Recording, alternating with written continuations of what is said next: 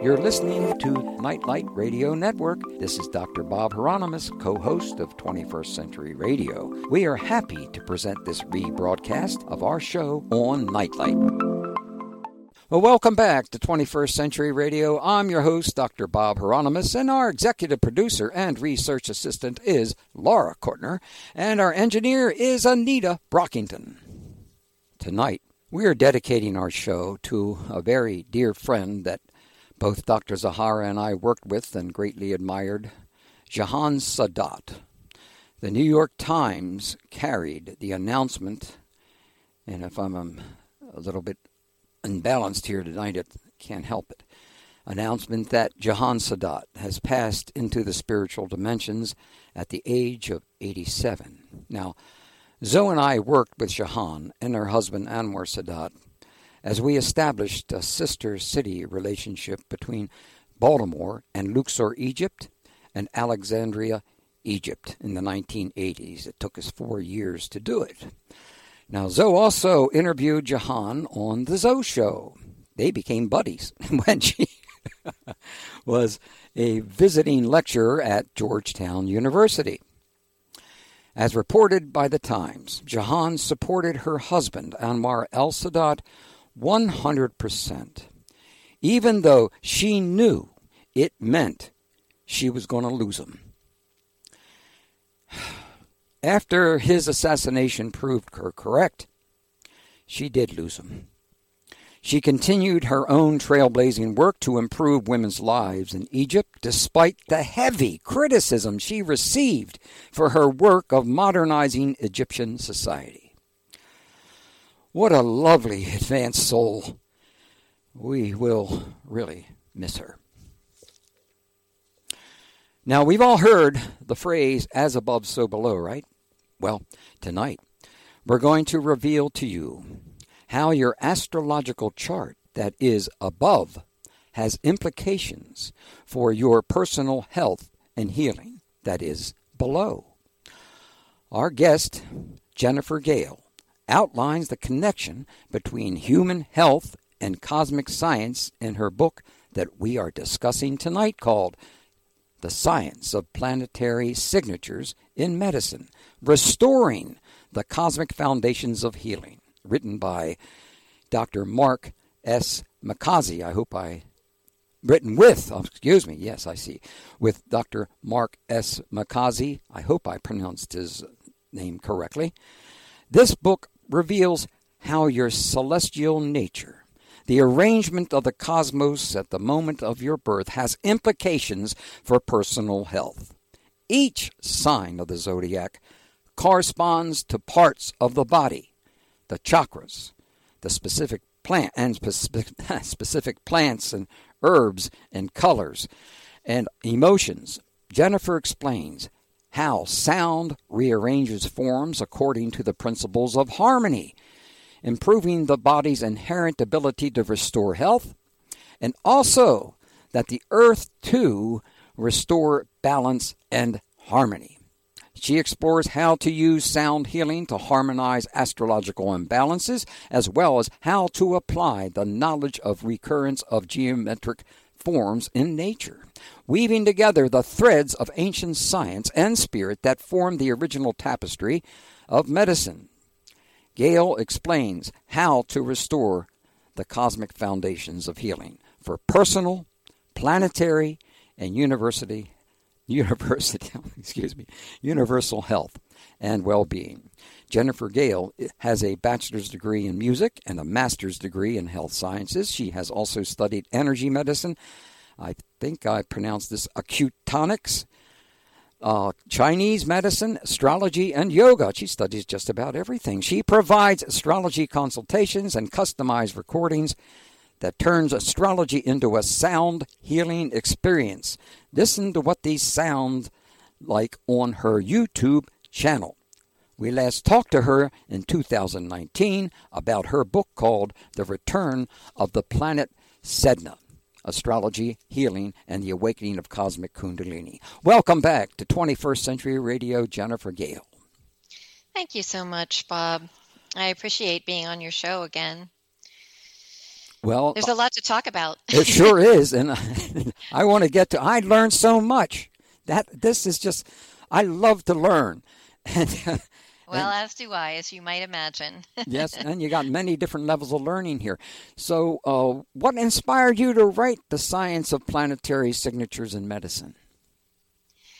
Well, I really was working on what I thought would be a class called Bringing Planetary Medicine Down to Earth. And at the time I was in grad school, I had done some collaborative writing with Dr. Mark McCosey, and I approached him. I was doing so much writing, and I really enjoyed it. And I thought, well, why not make this a book instead of a course? So I approached him with the idea, and that's how this book came into being. So he's the one who got me in touch with a publisher, and I did the research. I wrote the book. He edited it, and we put it together. And so this book is really a comprehensive overview of why we should even care about the movement in the heavens. What's the movement in the heavens got to do with me and my body and my health and my life? And so this book is really, there's a lot to it, as Sure you've is. already alluded to, but the main idea with this book is reminding us, helping us all remember that as human beings, we grow and evolve at the level of soul and spirit, emotionally. All of these elements live within us. And just like the plants derive energy, not just from the sun, but from all of the elements and all of the stars, they pull in the energy, the heavenly energies and the energies from Earth, and they create medicine for us. That's the doctrine of signatures, that nature marks each growth with its curative benefit. And so this signature that we are born with at the time of our birth, there's a snapshot of the heavens at the moment we're born. And these are all energies that dwell within us. So the planets aren't just out there. They're inside of us. And so I'll leave it there for now, because I know we're going to talk about so much more. But there's so much more. Boy, I felt like I was back at school all over. Now, does astrology determine our fate, or do we have free will? We absolutely have free will, but this is the way that I look at astrology. And I won't dive deep with Pythagorean philosophy just yet, but I will say that the universe is like, number in and of itself is order. Number in time is music and harmony. Number in space is geometry. And number in space-time is astronomy. This is Pythagorean philosophy. The reason I say that is because I look at the astrology chart, which is geometry, as frozen music. Well, does the celestial signature ever change? So there are many different cycles. Your natal signature is the snapshot, which does not change. So we carry that signature with us throughout life. However, you have different cycles. For instance, there's a progressed sun, progressed moon. And you can look at how the sun, the conscious part of your evolution, is in relationship with moon, the emotional stability, emotional security that we seek. So the progressed moon moves every 2.5 years. So it takes on a new sign, a new tone, let's say. And the sun changes 1 degree per year. So every 30 years, your progressed sun is going to take on a new sign. So that's one cycle that we can look at. But then there are others, like your Venus return, your solar return. And all that means all the planets continue to move in the heavens at different cycles or rhythms. They're rhythms. So, like everyone experiences a Saturn return between the ages of 28 and 30, and then again 58 and 60. Saturn has its own particular set of lessons. It's about career, life calling, giving structure to your life, doing your responsibility, your duty, etc. Uranus has a different cycle and a different lesson altogether. It's about liberating us from the structures that Saturn seems to want to, put us in, the restrictions. Think of the rings around Saturn. And everyone goes through the Uranus opposition between ages 38 to 42, I think it is.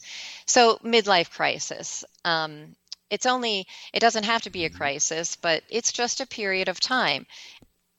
When we reach that age, we want to change things up a bit. We want a little bit of freedom. We've taken on the Saturn structures around 28 to 30 of career, home, family. Most of us, not everyone, like I didn't, but I'm just saying that things are always changing. So change is a constant in the universe, even though your natal chart remains the same. But Bob, I do want to say, getting back to my first answer about free will, the way that we evolve, the way the consciousness brings these notes to life, these harmonic relationships to life, does change. It changes and evolves as we do. So from student to the masterful musician, that piece of music is going to sound very different. Mm-hmm. Does that make sense? Yes, it does. Yes. Some of our listeners out there who felt that they understood what astrology was about are going to be pretty excited about what they are going to learn this evening. Oh, we got to take a break. Let's do that first so that we don't slow it down. Okay, the science of planetary signatures in medicine, restoring the cosmic foundations of healing with Dr. Mark S. McCausey, Healing Arts Press, Soundworks by Gale.com. That's spelled G-E-H-L. This is research astronomer Tom Van Flandern, and you're listening to 21st Century Radio with Dr. Bob Hieronymus. On that video and that piece, I used Jupiter and Pluto to represent the sextile and opening, of opportunity is what the sextile represents. So Jupiter expands what it touches. Pluto is inner hidden wealth. It's the wealth that we cultivate as we work with a shadow personality, work with things that are buried deep in the unconscious. But it's about spiritual wealth, not just material wealth. So the combination of Jupiter and Pluto was played with the intention of expanding spiritual and material wealth. Well needed, all right, that's for sure. Now, what is the message you most want to convey to our listeners? I would say that it's important to remember that everything in the universe works on the basis of reciprocity. What we do in our own lives to heal our being, and that includes all elements, physical, mental, emotional, spiritual. Any work that we do in that vein is never wasted because we are literally a cell, C-E-L-L, in all of the cosmos and all of the environment that surrounds us. So the more that we clean up our own act, basically, we are helping to clean up the world. We don't go about bringing harmony into the world by trying to change or control everything and everyone outside of us. What we need to do is clean up our own triggers, our own fears. And when we work on that, it reverberates into the greater consciousness and into the greater collective. That's the only way that we can truly bring harmony on this planet, is by each individual understanding the power they have when they align with source energy, however they do that. And sound is just the means that I use. That's my language. And I feel that sound it really accelerates the healing process and bringing us back into wholeness, back into awareness when we combine sound with intention. Mm-hmm. Intention especially is important, in my opinion, because regardless of whether you are correct or incorrect about whatever you're doing, it is your intention determines whether or not it can and should be accomplished. I didn't say that right, but that's generally what I was trying to do. No, I know exactly. Absolutely. We're all imperfect humans. We're not going to get it right the first time, right? That's why I talked about the student or the master musician, because we got to start from wherever we are, and we have an intention. And if that intention is to heal ourselves or to help someone else in our community, I'm just saying that rather than trying to fix it, because none of us can fix what's quote unquote wrong with anyone else or with the world. All we can do is change our perspective. We have to change our own issues so that we're trigger free, because if something someone else says or does triggers us, that is an invitation to go after that thing and find out what the cause is or was, because it didn't come about from the person outside of us. It lives within us. It found resonance within us. Whatever that person did or said found resonance within, and that is what has to be healed. Well, why is change the most important aspect relative to healing? I was really surprised with this. This is one of the things I noted earlier, that I learned so much from this book. Well, for me, change is, first of all, it's inevitable, but the opposite of change is stagnation. And stagnation is what deteriorates and brings decay to life. Life is constantly changing. Life is constantly regenerating, rejuvenating, adapting. And so if we want everything to be the same, stay the same, that's stagnation that leads to death. Death, of course, is just a bridge. It's a bridge that, it constricts and confines until the soul, the body dies and the soul goes free. But change is inevitable. And so to consciously work with life means that we are constantly evolving. We should be evolving and working change from the inside out rather than from the external and outside world in. We're always evolving. Think about how the cells of our body are constantly regenerating. The heart continues to beat. There's change constantly going on, even if we don't detect it with our mind's eye. So everything also has a different rhythm. I love to come back to the musical analogy, because I think this is something that might help those who are new to astrology kind of grasp what I'm trying to explain here. Think of it this way. Think of a symphony orchestra. If everyone played the melody, there would be no harmony. Why would we tell the brass section that, oh, you need to sound like violins now? Or the percussion section, oh, you need to sound like the piccolo or the woodwinds. Yeah. It's not going to work that way. Everyone has a very unique voice.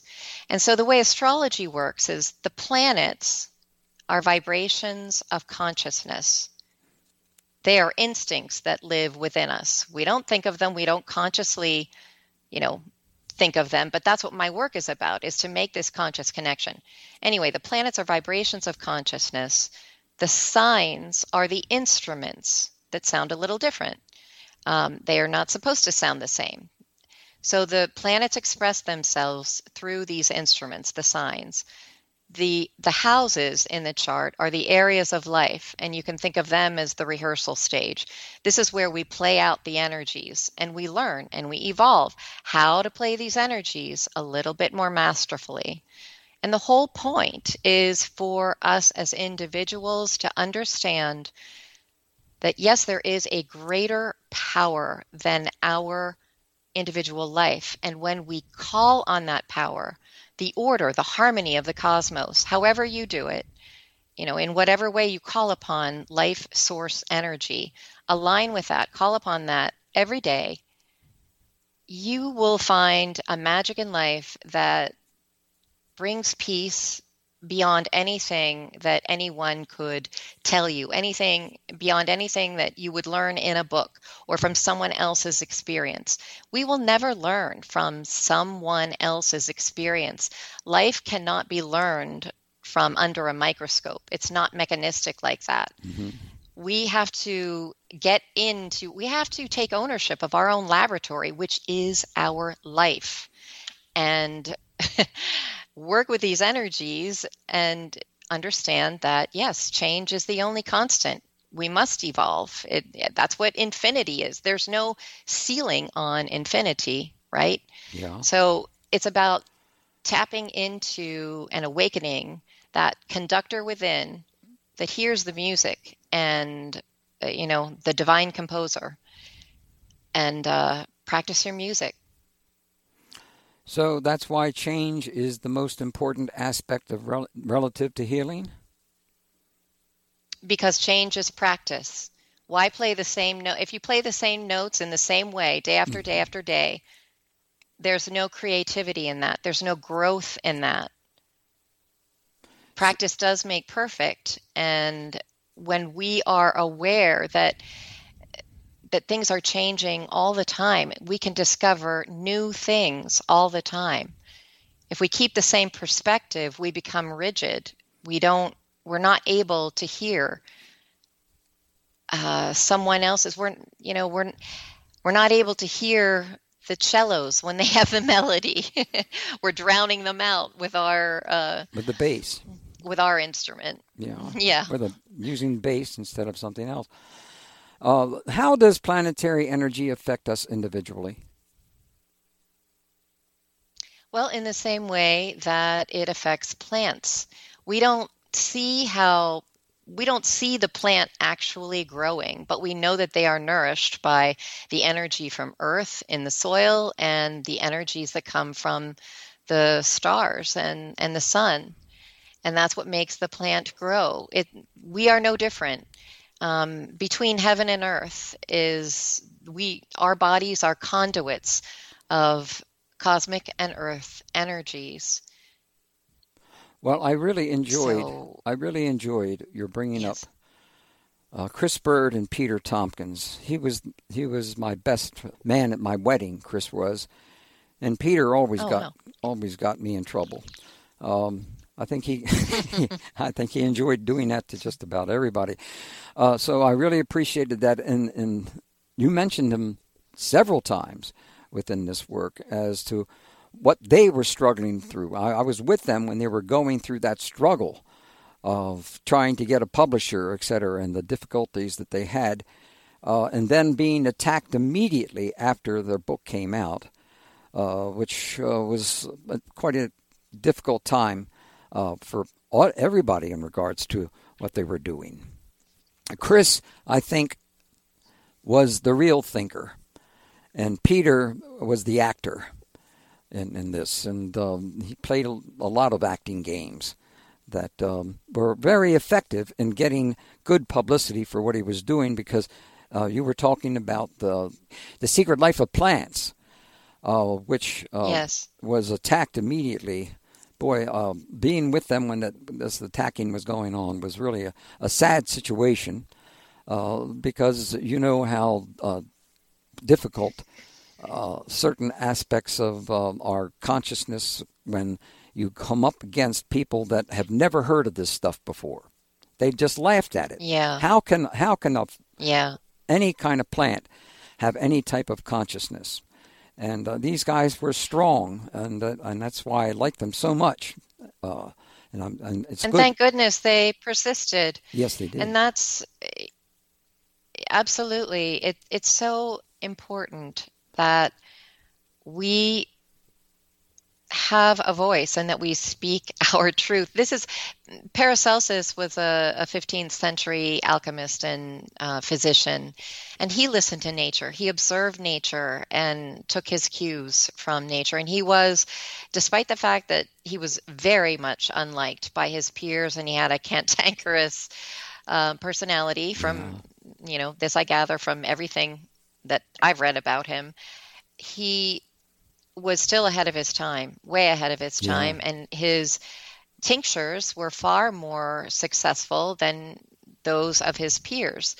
But of course, everyone thought that he was office rocker, going out in nature, and he would talk to miners and listen to their stories. And I include this story in the book. I found it so fascinating that miners who would mine in one location, finding no gold whatsoever, would much later come back to that very same spot and they would see veins of gold actually growing. Mm-hmm. So what Paracelsus was revealing through his writings and his work, and what Tompkins and Bird are also talking about, is that yes, everything is alive. It has consciousness and it is growing. It is evolving. Again, that brings me back to the former question.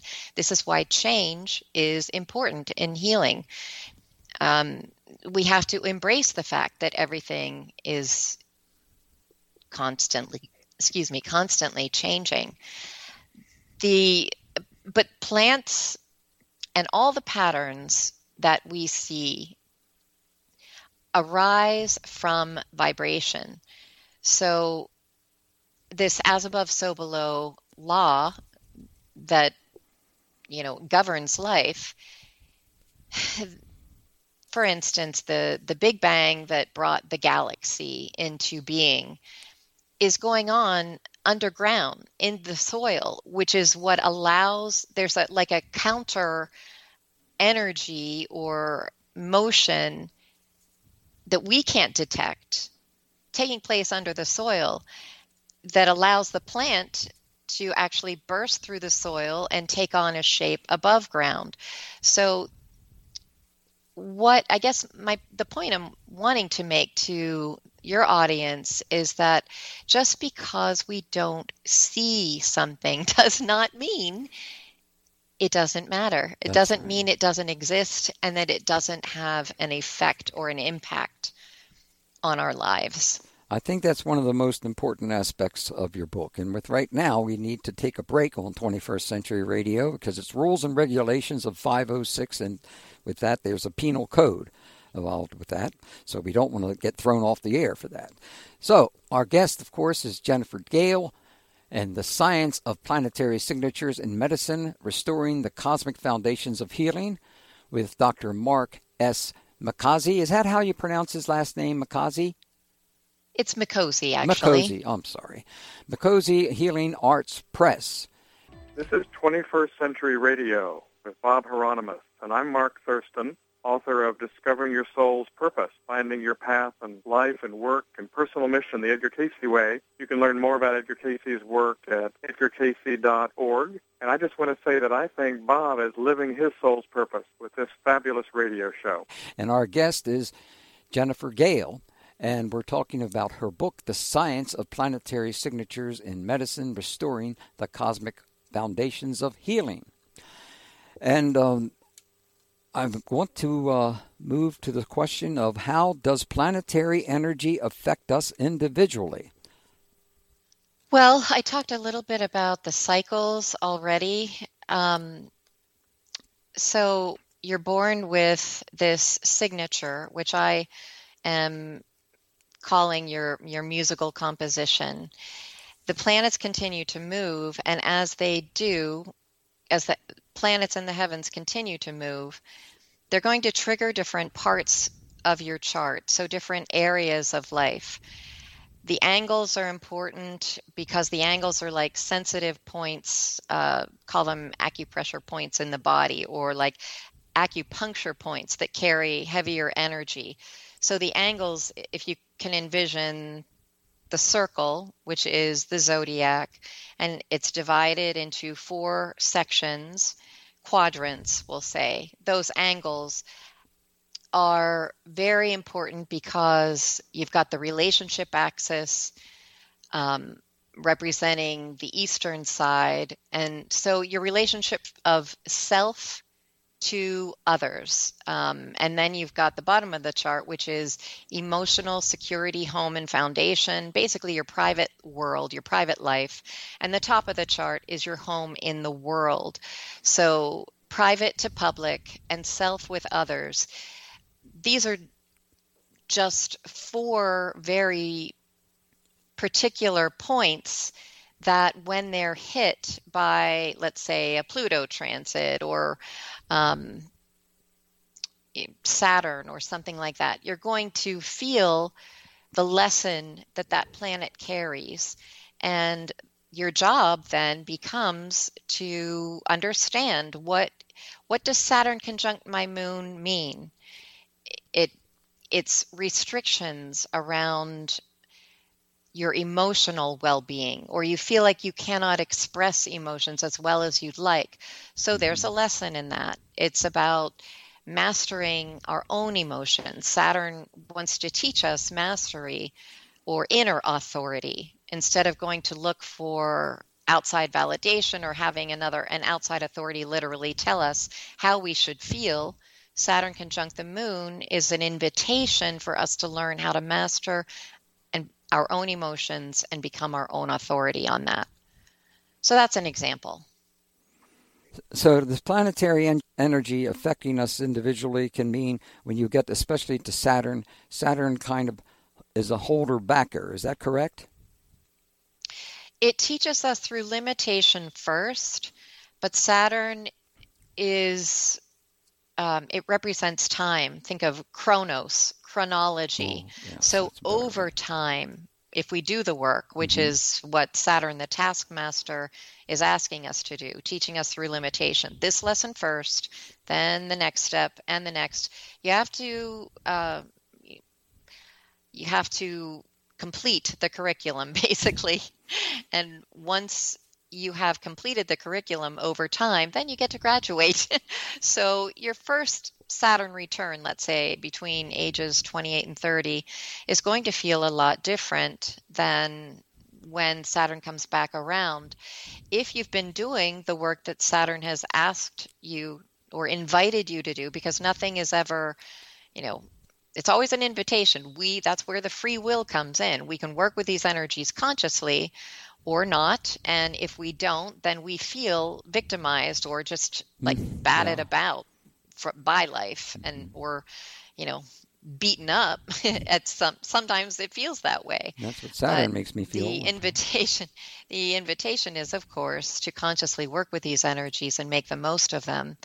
And Saturn's lesson is about owning our inner authority, being the CEO of our own life. Well put. Well put. How can we affect change in our environment? Honestly, by doing our own curriculum, by studying, whether if astrology isn't your, language, or any way that we can awaken the teacher within, awaken the healer within, and stop relying on someone else to fix us or to fix our lives.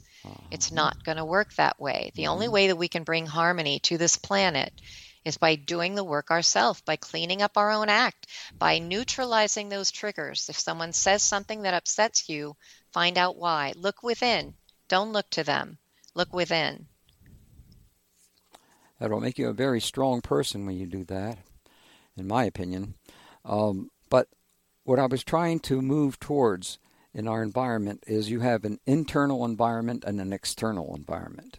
And like it's almost like esotericism from the inside, or esotericism for that is the more open and understood.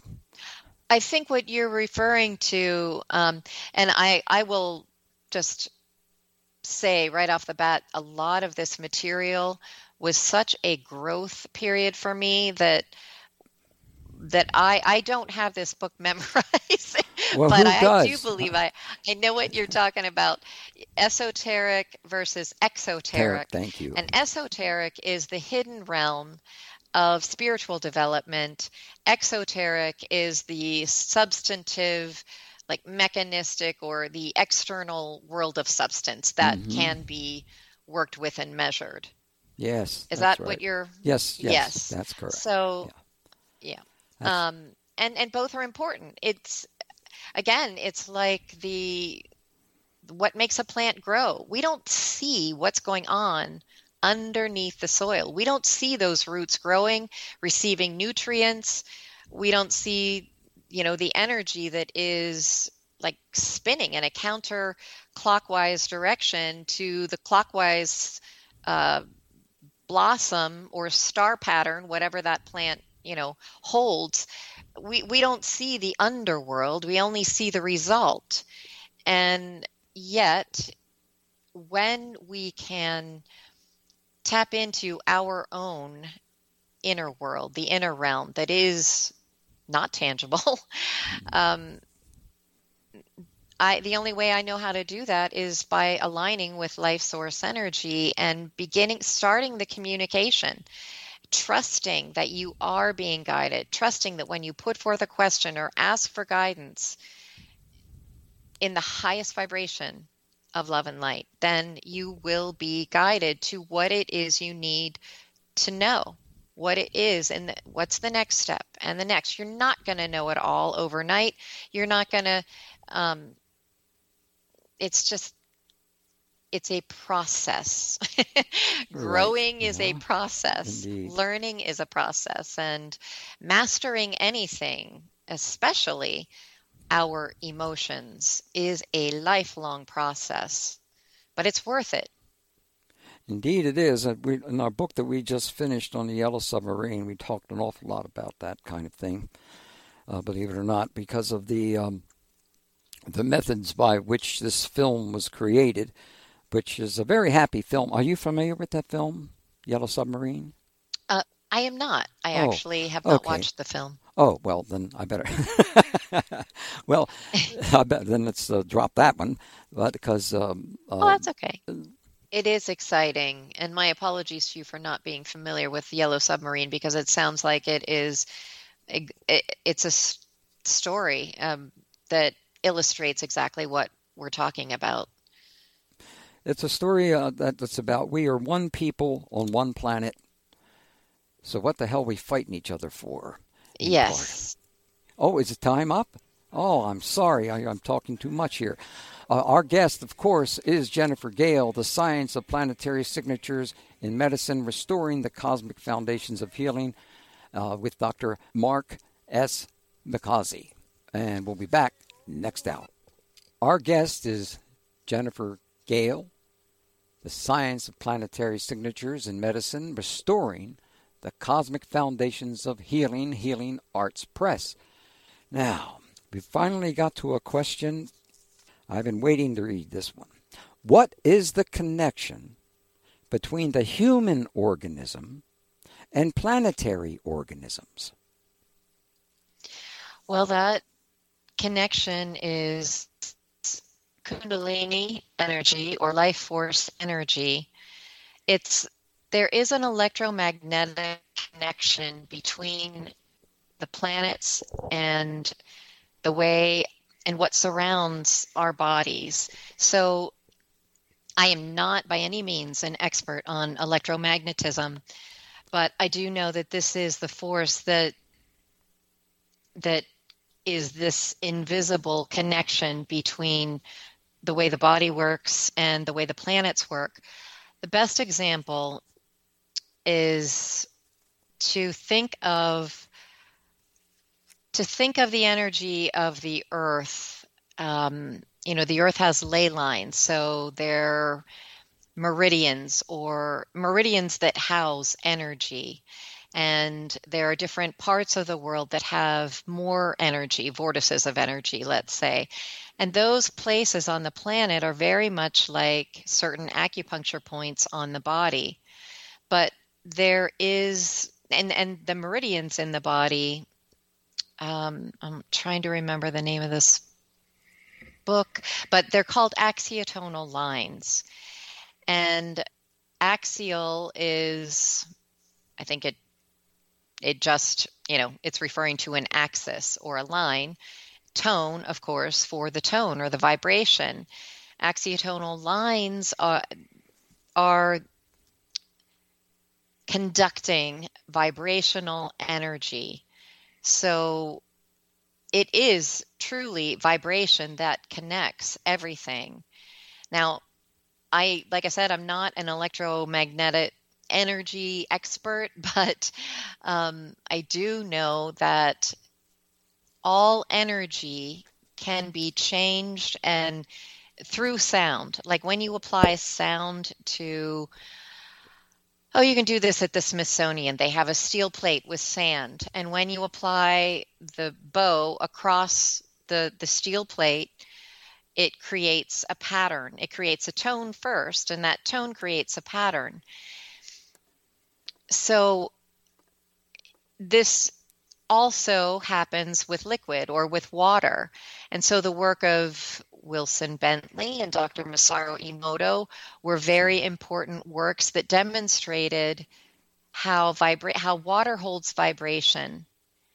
And it can be, just like plants are affected by vibration, so are all the elements. We are 70% water. And so vibration has a profound impact on our being and how we metabolize water. But all of the elements come together and create a specific effect. And the elements are always morphing. So, one person may have too much fire. They're too angry, or, they're constantly moving. The fire element in it's extreme. Just think of how it operates in nature. It is going to consume what's in its path. It has many things going on at once. It has a very loud voice, but the good thing is it transforms substances. So we need a certain amount of fire in order to transform the food that we take in and turn it into energy. Mm-hmm. Vibration is simply a means to help that accelerates and influences the morphing process so that there's not an extreme in one area, but there is more harmony and balance and symmetry. I know I got off the topic of electromagnetism because I'm not really, I'd rather stay on the topic of vibration, but we don't see life force energy, but we know that is what connects all living things. The phrase, all things are vibration. Years ago, I was trying to determine who said it first? All things are vibration. That's what I was trying to say. I don't know, but I can tell you that Goethe is the one who said geometry is frozen music. But yeah. Yes, I would agree. I'm not going to be able to come up with a name because, like I said, a lot of this book, I'll just be frank, a lot of this book was channeled. Like I had an outline. I knew what I wanted to talk about, and I started writing, and I was taken down so many rabbit holes. I learned so many new things. And so while I am the vehicle for the messages that this book is bringing forth, by no means do I consider myself an expert.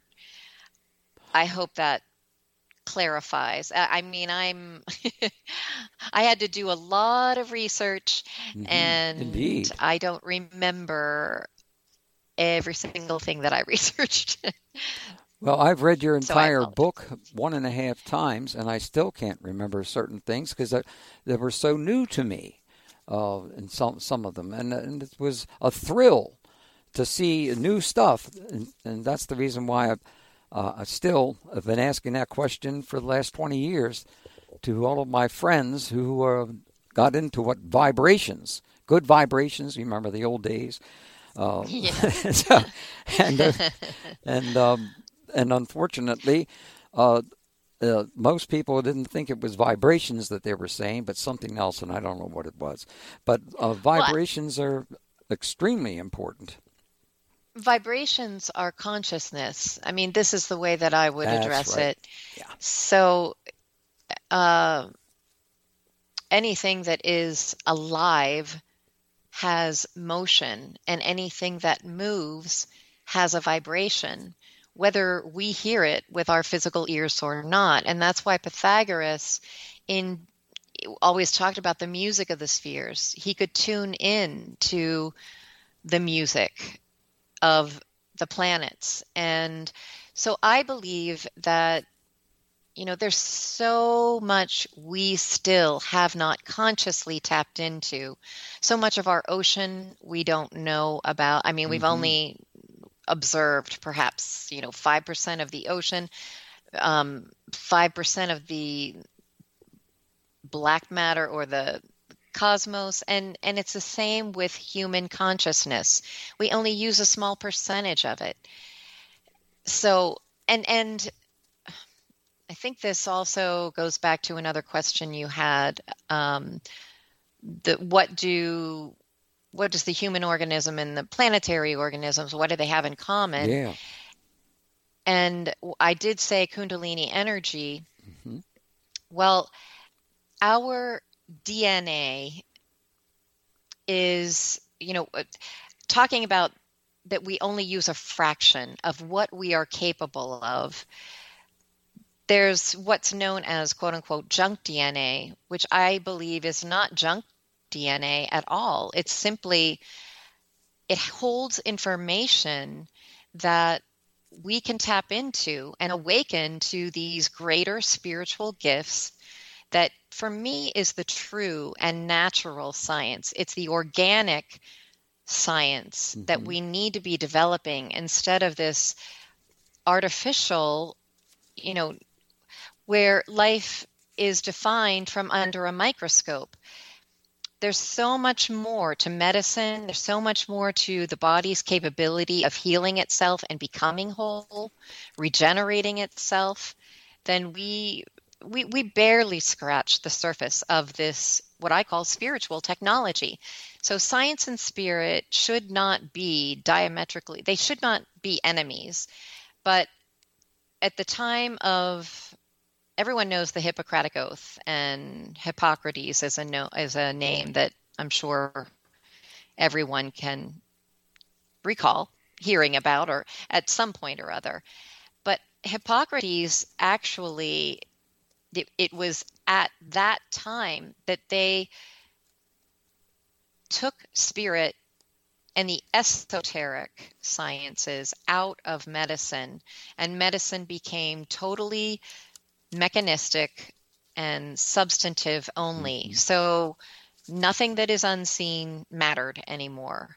But in one of the sections in my book, I actually, the subtitle of this section is called Empty Space Matters.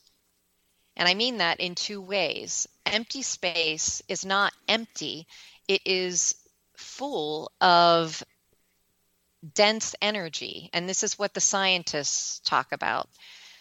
Again, I'm not an expert. I'm just kind of paraphrasing what science does admit, that empty space is not empty. Hmm. But I also meant it in the way that empty space it matters. It should matter to us in our lives. I hope that made sense.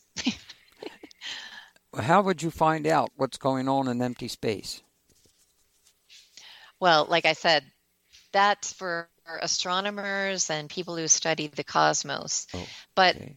what we as individuals can do every day is tap into, again, the inner voice. Listen, align with life source energy and begin the dialogue. If you don't ask, the answer is always no. If you don't ask, you're always going to see life only through the 3D physical reality, but there is so much more, and we can learn so much more. So when we, begin this dialogue and hold ourselves accountable for our own growth, that's how we bring more wisdom and harmony to our planet. Oh, we have to take another break. Darn it. Time out here on the playing field on 21st Century Radio with our guest Jennifer Gale. And we'll be back in just a few minutes, and we will get to what do you mean when you say that healing is reciprocal, because I think that's a very important element that I was not aware of before. We'll be back in just a few minutes. Hi, I'm Jason Louv, real-life wizard and author of John Dee and the Empire of Angels. You can find out more about me and magic at jasonlouv.com. And you're listening to 21st Century Radio with Bob Hieronymus. So a lot of what I write about is based upon ancient memories that we do hold in our DNA, and as we all have these memories of our ancestors. It's in our blood, it's in our DNA, and we have access to this information. That song was written a long time ago. Before these books, let's say. But that's what the song was about. It was a longing for home, basically. Oh, yes, indeed. And did you long for a home? Always. And, now I feel as though there is a convergence, let's say, of our future self and the future Earth, the new Earth that I do feel is being birthed right now, and what has happened in the past and all these ancient traumas that the Earth has had to undergo. Countless wars, always war, strife, violence, things that serve only to create more death, more hatred. Mm-hmm. I feel that we are, in fact, I know it is, it is a fact that we are leaving the age of Pisces and moving into the age of Aquarius. And anytime there is a changing age, the old ways want to hang on and want to maintain control. But the old ways are passing away. There is no changing that. We will move in. We are moving in to the age of Aquarius, where we will recognize the science that I was talking about before the break. This science of spirituality is what I'm referring to, mm-hmm. not the mechanistic, intellectual, advancing science at the sacrifice of all things spiritual and unseen. We are moving into a new age of technology, yes, but there needs to be a balance. You can't have a developed intellect without developing the heart along with it. Mm-hmm. And right. You can't, and without developing the intuition along with it. So there needs to be a balance. And we've had a war of the sexes, a war of the genders, a war of the liberals and conservatives, a war of this, a war on cancer, a war on everything. And instead, we need to be seeing how all things play a necessary part. All beings play a necessary role. And the only way to really restore unity is when individuals mm-hmm. recognize the power they have within to access infinite possibilities, infinite source. Well, that's the age of Aquarius. From that perspective, what do you mean when you say that healing is reciprocal? Everything we do has a reverberation, has a reverberating response. An example, let's just say for those who have been on the table and had, deep neuromuscular work done or trigger therapy, the therapist might be working at the head and it will cause pain in the lower part of the body. Mm-hmm. Everything is connected. And there is a mirroring that goes on from heaven to earth and from earth to our bodies. So inner space, for an example, one of the Platonic solids that represents fire is the tetrahedron. Well, the carbon atom in the body is also in the form of a tetrahedron pyramid. Mm-hmm. So this is cosmic light in inner and outer space.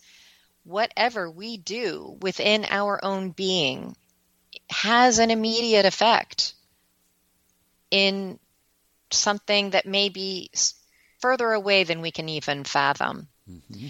It's what Einstein called spooky action at a distance. Oh, yes, yes. Why is knowing our true origin so important to the healing process? Well, it's something that I've been talking about really since we started this interview. Our origin is sacred. Our origin is that of life source energy. We were created in the image of life source energy, and there is nothing more powerful than a human being who is fully awake and conscious and using life source energy to bring more light into their being, into their full being, mm-hmm. body, mind, spirit, emotions. And that activates the environment, and it has a reverberating effect. So you were talking about reciprocity, right? What Correct. was it? Because they're all melding together right now, all of the questions. Because they all are reciprocal. Yes. So also, here we are back to the role that I wanted this question before. What is the role of vibration in the healing process that we talked about a little bit last hour? But is there anything you want to add to that area? And what is the role of vibration in the healing process? What does vibration do? Sure. Well, vibration immediately has an immediate impact on what it touches, and especially when you use sound intentionally for example, what you've introduced with the Astro Sound recordings. There's an intention as I am playing or recording these combinations of the planetary frequencies. Vibration immediately restores harmony and symmetry to what it touches. Now, sometimes the vibration will need to break up stagnation, so it may feel dissonant. It may feel someone might feel a little bit of agitation, but if you're breaking up what's stagnant, that has to happen before it can be reordered into symmetry and harmony. But vibration is what brings the change, and change is what brings healing. Because again, stagnation is constriction, it's death, it's rigidity. Indeed, it is. Next, can you talk about the doctrine of signatures and what that has to do with planetary signatures? This is some area that I knew absolutely nothing about. So, doctrine of signatures is, I think I might have mentioned this in the first segment, that nature marks each growth according to its curative benefit. In other words, every plant has a signature that it is derived from the energies of the heavens and from Earth. And our bodies have the same thing. At the time that we're born, the snapshot of the heavens is what we're calling the natal astrological signature. That's what I am equating to the human's doctrine of signatures. Mm-hmm. So then you understand that this is a snapshot of many different planets which hold a vibration of consciousness. And they're in different signs that have a way of that they express themselves, and then an area of life. So this entire picture or labyrinth is what I'm calling the musical composition. And as we work with these frequencies, with these vibrations of consciousness, and understand what a particular transit is teaching us, what are we to learn from this? How are we to grow? Oh, we need to grow in this area. We need to let go of this and open to a new way of, a new perception. These are the ways that we can dialogue with the planets. And it's a way that we can bring to life our own doctrine of signatures, our musical composition. Mm-hmm. All right. Signatures. Could you tell us what signatures mean? So the way I'm using signature is a geometry, a geometric form. Oh, I see. For instance, yes. So your astrology chart, your natal chart, is a snapshot of the heavens, and it's all these different lines, all of geometric relationships, and those geometric relationships are also harmonic relationships. So vibration can introduce, it gets things moving again. It gets the dialogue going so that we can become more conscious, more aware of what that particular planet's lesson is telling. The signature is the entire picture. So think of a snowflake. I love to tell this story because I really... This is a good one, yeah.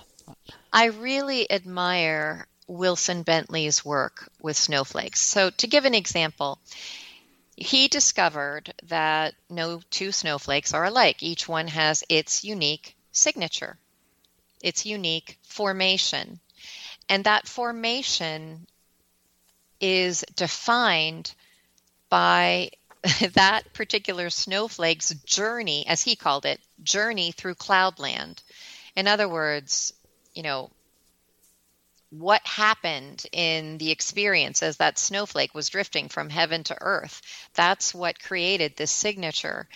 And I feel like it's just such a beautiful symbology of our signatures as human beings.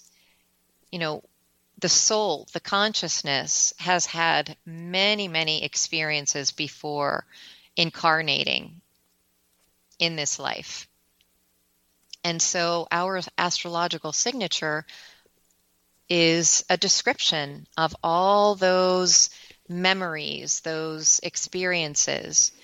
And to be an awakened being, to move from student to master, we have to agree to be in dialogue with the signature that we took on. Think of it as curriculum or contract that we signed. We get amnesia as soon as we're born. We forget that we've signed this contract, and some of those notes are really hard to reach and they're really challenging, but it's still worth practicing to make beautiful music and to create more harmony on this planet.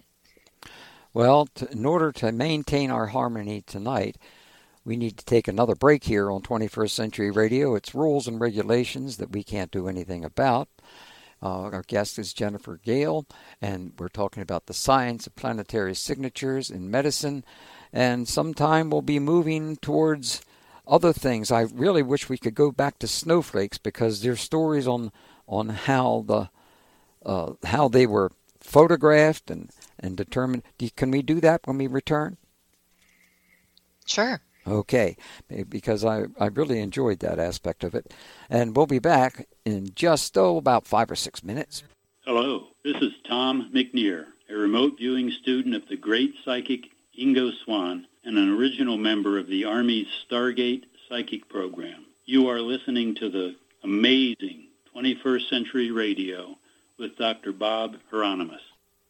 Thank you. I am Dr. Bob Hieronymus, and this is 21st Century Radio. We've been doing this weekly interview show for over 30 years. Let's rejoin with our guest now.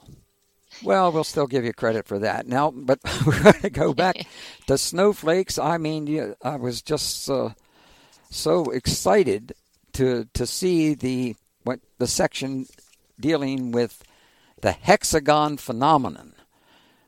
Yes. Because, as a matter of fact, maybe we should talk about that as we move into the secret life of snowflakes, because that's the reason why I enjoyed it so much, checking out these things. What is the hexagon phenomenon? So I called it that because in researching the geometric formation of certain substances, the hexagon kept coming up. And the best way that I can describe it is that, just like the honeycomb, the hexagon is a formation that substances in the physical realm gravitate to. So many things take on the hexagon formation. And you might see it when you slice open a tomato. But especially in snowflakes, this became apparent. And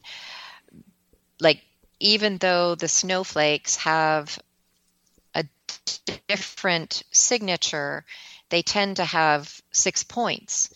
But all of the signatures are very unique. Mm-hmm. So the work of Wilson Bentley, who was born in February 1865, he himself was fascinated with snow crystals and wanted to be able to find a way to photograph them. So I'm just going to read a little bit, if that's okay. Of course it is. Of course it is. Under the microscope, I found that snowflakes were miracles of beauty, and it seemed a shame that the beauty should not be seen and appreciated by others. Every crystal was a masterpiece of design, and no one design was ever repeated. When a snowflake melted, that design was forever lost. Just that much beauty was gone without leaving any record behind. And then later, when he did attach the correct camera to a microscope and was able to photograph them, there was one other thing that I wanted to say. So much was ever life history written in more dainty hieroglyphics. That was his comment. So it's so interesting to me because he did detailed meteorological studies on the snowflakes and why the formations were different depending on the snowstorm, and the I guess components or elements that made that storm unique. The uniqueness of the storm also made the formation unique. So that's the journey through cloudland that we're talking about in terms of these little hexagons that are formed. And no one ever, who pays attention? He's the only one in our history who ever took the time to look. Well, that's why this book is so good in many ways. There are beings out there involved in all of these different kinds of things that weren't getting too much attention or were being ignored for millenniums, and that's one of the important things about your book, is making sure that people realize that things really were going on, such as I also interested in going about, and we should be talking about the importance of water, because it's obviously it's going to be a big problem, and is a big problem now, but it's going to be much worse in the future. Without water, it's over. Yes, and what I would love to remind your listeners is that water, we can change the health or the molecular structure of water simply by intending positive, holding positive thoughts. Call it prayer, call it intention. But the work of Dr. Masaru Emoto is extremely important. He wrote The Hidden Messages in Water and photographed water crystals. Messages from water show how the water crystals change from perfect symmetrical forms to distorted, chaotic looking, nothing, just like an amoeba or something, without any particular formation, depending on what music he played, whether it was classical, could have been Mozart, Beethoven, but also just word formations, putting a positive word on the water that he was photographing, and then doing the same experiment with words of a low vibration like hatred, like I hate you, you're stupid, or something like that. So the water crystals, of course, took on a different form. And the reason this is so very important is that our Earth is 70% covered with water. Our bodies also are 70% water. So the language that we say to ourselves and how we, whether we hold Earth as a sacred light and as a sacred living consciousness, this is so important. This is what connects planetary science and signatures with our lives and with our signature. Understanding how everything is connected, and especially with water.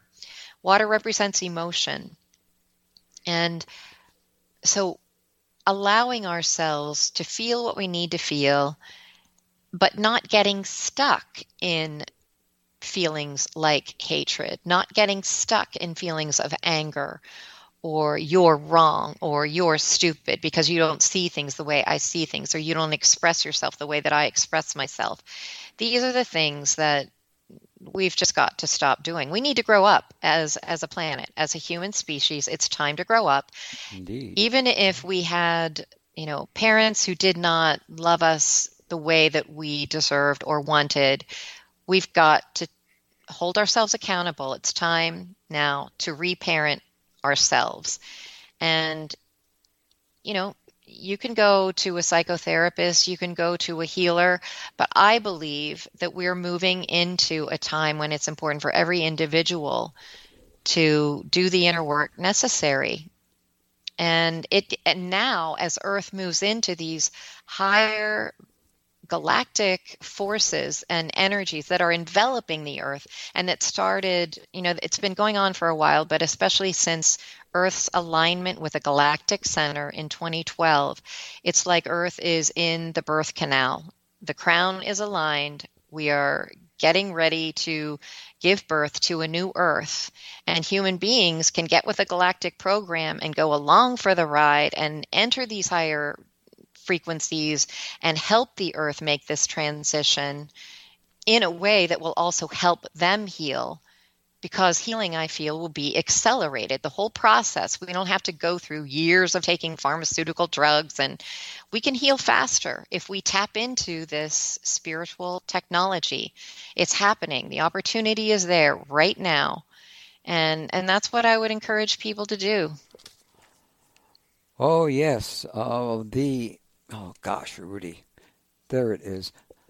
I can't help but I've read, if I showed you your book, I'll hold it up to the microphone here, And you can see there is not a page that's not written on.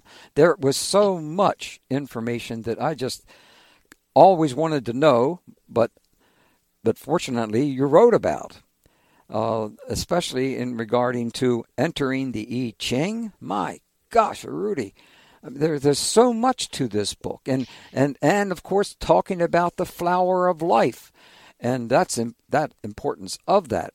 There's a lot of people using it, but they're not talking about its importance and what it means, et cetera, et cetera. Would you want to comment on that a little bit, on the flower of life? Well, the flower of life is a repeating pattern. We see it in nature, and it's, I think because of the time, I don't know that I can go into great detail, but it's a tetrahedral pattern that continues to grow and expand. So we can meditate upon it, and it serves to expand our awareness.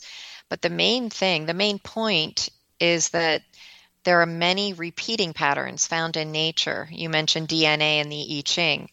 There are corresponding patterns between human DNA and the I Ching. So, yeah, this book is all about connecting the dots of these repeating patterns, simply to demonstrate, if we're going to come back to putting it simply, as above, so below, as within, so without. And I wonder if it would be okay, Dr. Bob, to end with the little poem that I had in the afterword that kind of sums up what I would love for listeners to take. Let's certainly do that. As a matter of fact, if you've got two of them, that's 2 poems, fine. Let her go. Attune with the moon and follow the sun. Let trust be your guide when each day is done. The chaos unfolding finds order in time, for time follows cycles of heaven's design. Push not the river, seek not to divide, for all things are one, in one all abide. Wonderful. That's good. How about another? All right, well, this is from T.S. Eliot, Little Gidding. We shall not cease from exploration, and the end of all our exploring will be to arrive where we started and know the place for the first time. If we did have time, the question would be, we all recognize the name Hippocrates and his contribution to medicine. Can you explain to our listeners a little bit about how medicine was before Hippocrates? And we're not going to have enough time to do that, but I wanted to tell you that was really impressive, that the material, especially, because I had no idea. And that, I'm sure, if I didn't have any idea about this, that most of our listeners out there are the same. Well, before Hippocrates, medicine, it was more of an esoteric practice. They understood that we couldn't separate spirit from matter. After Hippocrates, or beginning with Hippocrates, medicine became completely divorced of all things spiritual. And this book is about reminding us that we cannot continue doing that. That pendulum has run its course. It's swung to the extreme, and now it's time to bring spirit back into medicine. Right on, as we used to say back there, and when I was a kid. Knew we have to go. I'm sorry. I'm afraid we are out of time, and it's my fault. And I feel terrible about that, Jennifer, because we have to have you on another time to talk about some of these other things. Our guest has been Jennifer Gale, The Science of Planetary Signatures in Medicine, Restoring the Cosmic Foundations of Healing. And if you think you know a lot about healing or understand where it's going, you should read at least this book. And here we are at the close of the hour, and we invite you again to follow 21st Century Radio on Facebook and continue the discussion.